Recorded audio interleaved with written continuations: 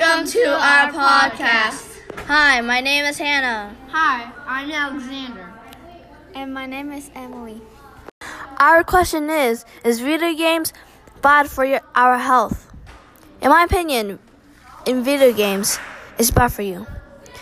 The reason I said it is bad for you, it's true that some studies have shown certain video games can improve hand-eye coordination, problem-solving skills, and the mind's ability to process information.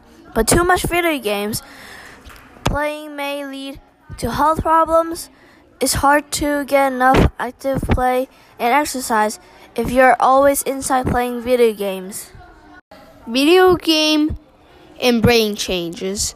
A body of evidence, however, shows that video game can affect the brain and furthermore can cause changes in many regions of the brain. Game addiction have functional and structural changes in the neural reward system. For example, video game use is known to affect attention. Researchers have found that some kids may be more likely to exhibit aggressive behavior. However, Westers reminds parents it is difficult to draw a direct cause and effect between video games and behavior. Some believe that the same may happen with video games.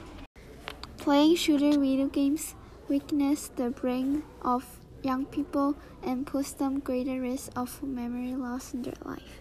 New research suggests video games have been shown benefit certain cognitive system-related visual attention and shorter-term memory, but were suspected to damage the hippocampus.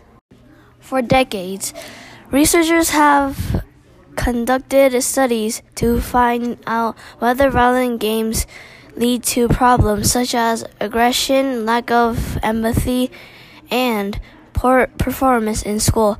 Many studies have found that people who play violent games are more likely to engage in aggressive behavior, which can cause stress and murdering. While extended periods of time playing video games may possibly affect a children's way and behavior, many parents often forget about the possible effects on their eyes and vision. Excessive viewing of the game screen can lead eye discomfort, blurry vision, and headache. This is it for our podcast. Thank you for listening to our podcast. Have a nice day, guys.